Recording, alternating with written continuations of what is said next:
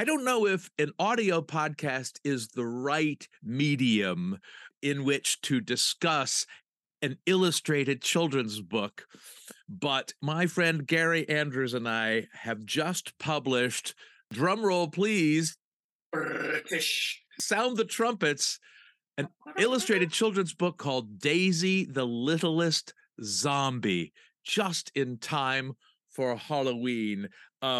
I wrote the words years ago, but Gary, your artwork brought the undead to life. Good morning, good afternoon, good evening, whatever it is, wherever you are. I'm Austin Tichenor, 1/3 of the Reduced Shakespeare Company, and you're listening to this week's Reduced Shakespeare Company podcast, number 879, Daisy the Littlest Zombie.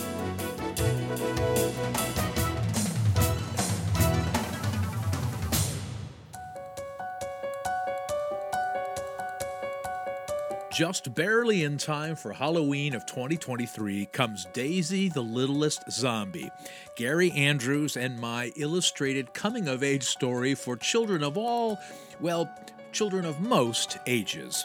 Set against the backdrop of a zombie apocalypse, Daisy tells the heartwarming and eating story of a frustrated young monster who's short and adorable and who wants to be big and tall and scary right now. Told in a rhyming, sing-songy, read-along style, Daisy gets advice both helpful and from her momster, Daddy Cadaver, and brother who's a vampirate.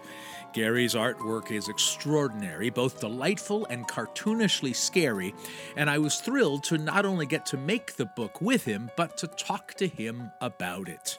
Well, it was one of those gifts that comes occasionally in life. I mean, you know, one of the gifts in life was during lockdown that we became friends and did our hugely popular, Literally dozens, hugely popular YouTube series Drawing on Shakespeare, viewed by several people, and we became friends. And off the back end of that, you'd written this book, hadn't you? And had been sitting on it for a while, and went, hang on a minute, Gary draws stuff, and sort of said to me, what do you think of this? And sent me it, and I read it, and immediately got back to you, said, are you kidding me? This is like the dream job. This would be so much fun to do. How much do I have to pay you to draw it? You know, and yeah, and we went from there. Really, I just started scribbling, and I think the process was I started scribbling the characters to give you ideas of how I saw them, and then once you liked them, I started putting pages together, really, and we went from there, didn't we?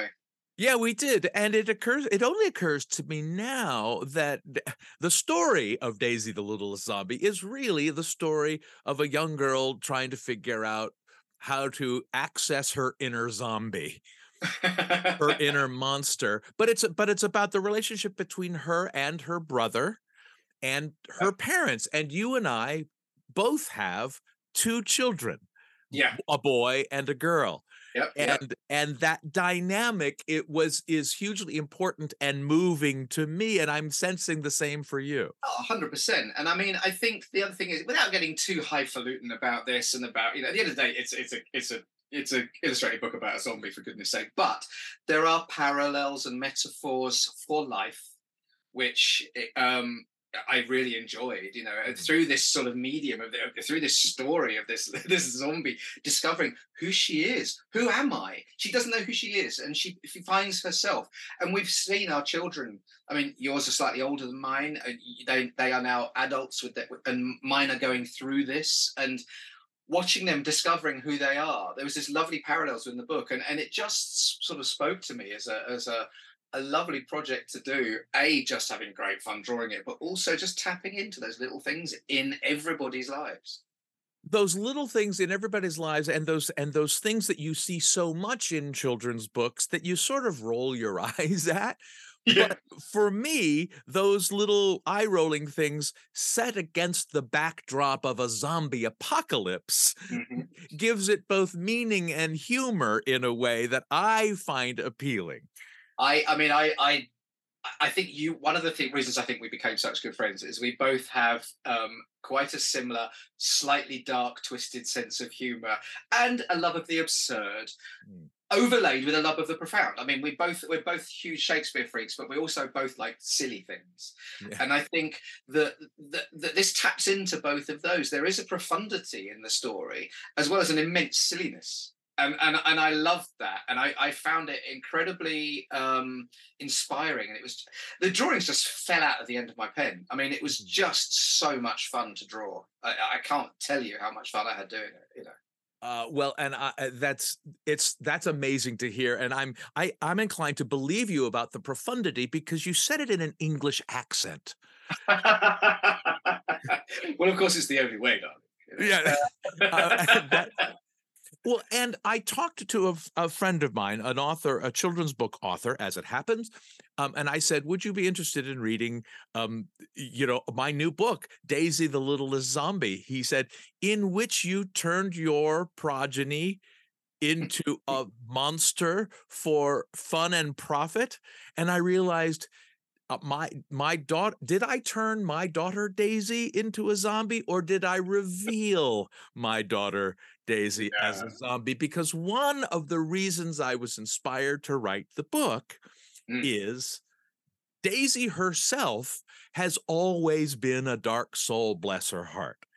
And the idea for this book came when we were doing workshop performances of Completely Hollywood Abridged, when in the second act we announced that no Hollywood movie can be done without extras. So we bring up audience members, about 10 or 12 of them, and we give some of them individual bits of things to do, and then we just have them walking in a mall. And we don't tell them that at the end of the bit, suddenly everyone in the mall turns into zombies. And how very George Romero. Yeah. Very George Romero. And without any preparation or rehearsal, without fail, every time we have performed that show, every single audience member knows exactly how to act like a zombie. And at one of these early workshop performances, it was in a small black box theater in Northern California. There was very few audience members except my family. So both of my kids were hauled up on stage, and Daisy, my daughter, was literally the littlest zombie on stage. Love it. And she was great. She loved Buffy the Vampire Slayer from her early age. And I just thought, Daisy the Littlest Zombie, that's got to be a title for something, right? Well, and it's quite funny, isn't it? Because I mean, I have never met, or indeed until quite recently seen pictures of your daughter. So when I was drawing it, I didn't draw it with anything like looking like her, and I don't think it does. I think, but it's lovely to know that that's in the background of it, isn't it? I just think that's so sweet. I mean, I remember you telling me, when we started on the project about your daughter being Daisy, blah, blah, blah, and I just thought, I love that little personal element to this. I think it makes it an incredibly special book, and it's funny because when you said it, I thought, gee, that's a really out there concept, but actually, despite the bloodshed and the violence that we put into it, it's actually rather charming. Well, and hopefully in the spirit of, say, the original Addams Family cartoons. It's a family of grotesques, but set in a world of even grosser grotesques. Yeah, and that was a fun thing as well, coming up. And you described them, obviously, to a certain extent within the text, and you gave me a little bit of guideline. But it was really good fun coming up with the look. Because, I mean, the zombie's a zombie's a zombie, and they're not all like The Walking Dead. I mean, we came up with concepts. The mother's practically a chimera, like a mixture of creatures, like a Frankenstein's creation almost. And the father is much more of a classic zombie. The brother is kind of well out there. So we had a lot of fun with coming up with different designs for the characters. You're right, as you said at the beginning, it's quite hard to talk about a picture book in an audio broadcast. But maybe I'll post some pictures along with the podcast link. Yeah. But I mean, that was a lot of the fun was coming up with the looks for people. The other thing that I really enjoyed, and we talked about it before I started, was putting in Easter eggs in the pictures from various well-known post-apocalyptic zombie movies. And so when people are reading, as they go through, hopefully the more eagle-eyed will recognize various things throughout the book that will go, oh, isn't that? Oh, and there's... Yeah, that was fun. I'm still noticing things. I remember it was late in the process when I finally went, hang on, they're in front of the Winchester. Yeah. Hi, this is David Blixt, author of The Master of Verona and president of Sordelet Ink, and you're listening to the Reduced Shakespeare Company podcast.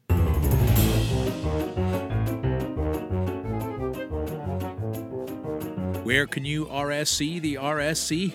This fall of 2023, we'll be performing the complete history of comedy abridged and the ultimate Christmas show abridged around the country. Check out the touring page at our website, reducedshakespeare.com, or our Facebook page or Twitter feed at Reduced for the latest information. Now back to my conversation with illustrator and animator Gary Andrews, who finally matched the perfect images to my little rhymes in Daisy the Littlest Zombie.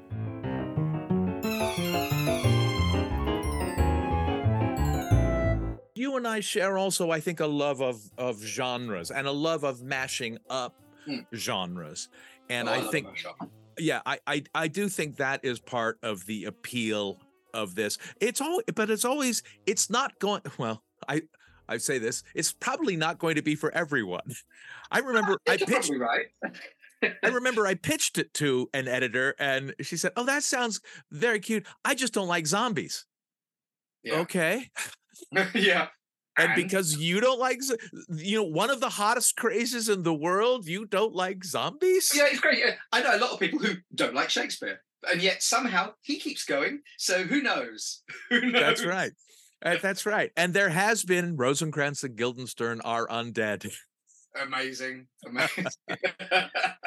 I see this as our kind of Shaun of the Dead for kids. This is kind of it's the tone of this is kind of, it's got that anarchic.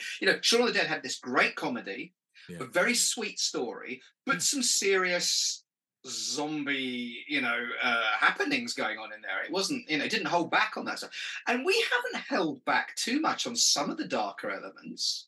Right. And and yes, we talked about that too. We wanted to, I was always hoping because the words are very sing-songy and children's booky. And I wanted them to be set against as dark a zombie apocalypse as we can get away with and still be child-friendly. I think we just about got there. I think we teeter on the edge of child-friendly in places, but I think because they're cartoons, because they're the style of drawing that I've used, I think we just held off from traumatizing kids too much, Fingers crossed we have. I mean, but some kids are like Daisy, my daughter Daisy. Well, mine too are quite dark, so that's good. Yeah, and some kids. But I think, our kids have been brought up around theatre, around fiction, around knowing the difference between fake and real. Yeah. My children have been on film sets and stage sets since they were born. Right. They know when they're watching a movie, oh, that's fake blood, that's not real, that's rubber, that's, and I guess, and some kids don't. Yeah. So I think the children of people like us maybe are slightly more aware of that, but who knows? I don't know. I mean, maybe I'm overthinking this. No, I think you're probably not. But it's one of those things where we'll find out, won't we? Well, won't we just? Yeah. Yeah. It could be as popular as Drawing on Shakespeare, the very popular web series. Fingers crossed it won't. But that's funny that you talk about the horror aspects of the book. I realized only quite recently that one of the thing I don't like about horror movies, I like monster movies, I like supernatural movies, because I can always assure myself that it's pretend and metaphorical. Where the Walking Dead began to lose me is when it started focusing on how monstrous the surviving humans were. And I don't need to turn to television or novels to read about how monstrous people are. You just have to watch the news, don't you, frankly? Just have to watch the news. And so one of the primary antagonists of Daisy the Littlest Zombie, to the extent that it has one, Yep. is a non-zombie horrible human.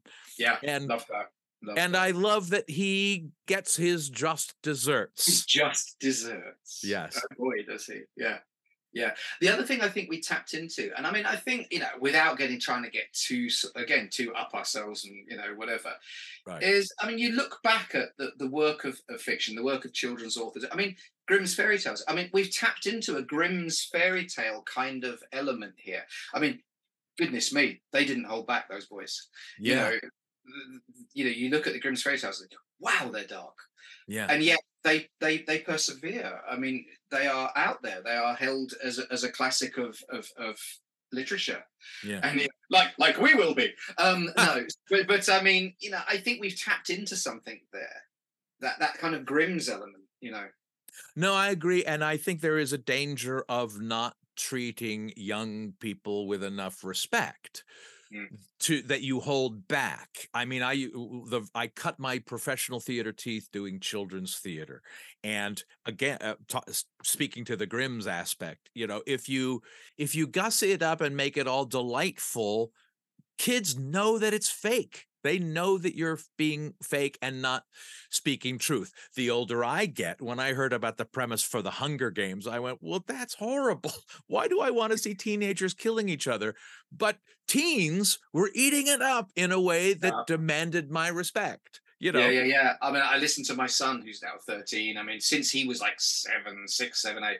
I mean, he comes out with stuff and you go, mate, that's really dark. Are you, that kids just love the dark stuff, and until the reality of life impacts on them in certain ways, and they realize that actually the dark stuff is quite unpleasant. When they're young, they want the dark. So I think it actually prepares them for the darkness that we get in reality. Yes, and I think children tapping into the fictional dark is probably, it's training. It's training for what you have to face as a grown-up from time to time. Yeah. Agreed. And we learn to process it in a different way and go, okay, fine. But their little brains are going, yeah, this happens, that happens. So they're not sitting there surrounded by, pixie dust and flowers. They have got this little dark element going on. And I think that's probably healthy. I think you said it right then, processing the dark. Yeah. Another good title for the episode. Another good 3-word title for the episode. I'll tell one final story about my daughter, Daisy, the actual inspiration for this. My family was in London. We were rehearsing one of the RSC shows, and we were with our friends, Elizabeth Dennehy and her kids and her family. And I was busy rehearsing, so that their whole family went off to the London Dungeons, the famous London Dungeons. And they're walking through it and they're horrified. And Elizabeth tells me this story later. My Daisy must have been 5 or 6. And one other kid in the group was asking, so wait, who was Jack the Ripper? And my daughter Daisy, at 5 or 6, when she still couldn't quite say her R's, said with a big sigh, he whipped out ladies' hearts. My daughter Daisy is and remains my inspiration.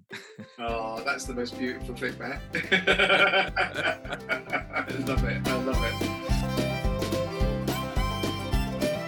That's it for this week's Reduced Shakespeare Company podcast, except for one more thing, which I'll share with you in about 60 seconds, so stick around. Daisy the Littlest Zombie is now available in both hardcover and digital formats wherever books are sold, though at the moment they're more quickly available in ebook editions outside the U.S. There will be links and a short video on the podcast episode page at our website, reducedshakespeare.com. Then send us your Halloween mashup via email to feedback@reducedshakespeare.com or throw a comment to us on Facebook, Twitter, or Instagram, or on our own actual website, reducedshakespeare.com, or visit my website, theshakespeareans.com. You can also follow Gary Andrews on all the socials at Gary Scribbler. Thanks as always to Undead Dad Matthew Croak, Web services by Ginger Power Limited. Music by John Weber and GarageBand. Our random fan shout-out this week goes to Michelle Overington. No reason, it's just random. Very special thanks to David Blixt, author and head of Sordelet Ink, the publisher of Daisy the Littlest Zombie. And as always, thanks very much to you for listening. Please continue to stay safe and keep your masks on.